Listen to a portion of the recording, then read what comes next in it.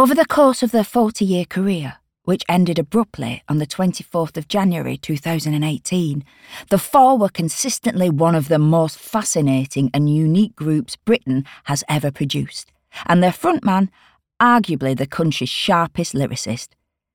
Marquis Smith's death, following a short illness, which he tried hard to conceal beneath the Four's ferocious work ethic, revealed a host of Four fans in unexpected places. When the band made the front page of pretty much every broadsheet the following day, it marked an outpouring quite at odds with the irascible media caricature of Smith.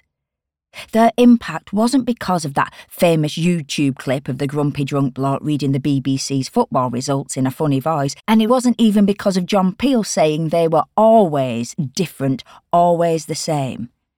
Instead, everyone from Turner Prize winners to The Guardian's political columnists came forward and revealed how the fall had been their education. The Four formed in 1976 and released their debut EP, Bingo Masters Breakout, 2 years later, a scratchy combination of Lancashire locale and mild peril.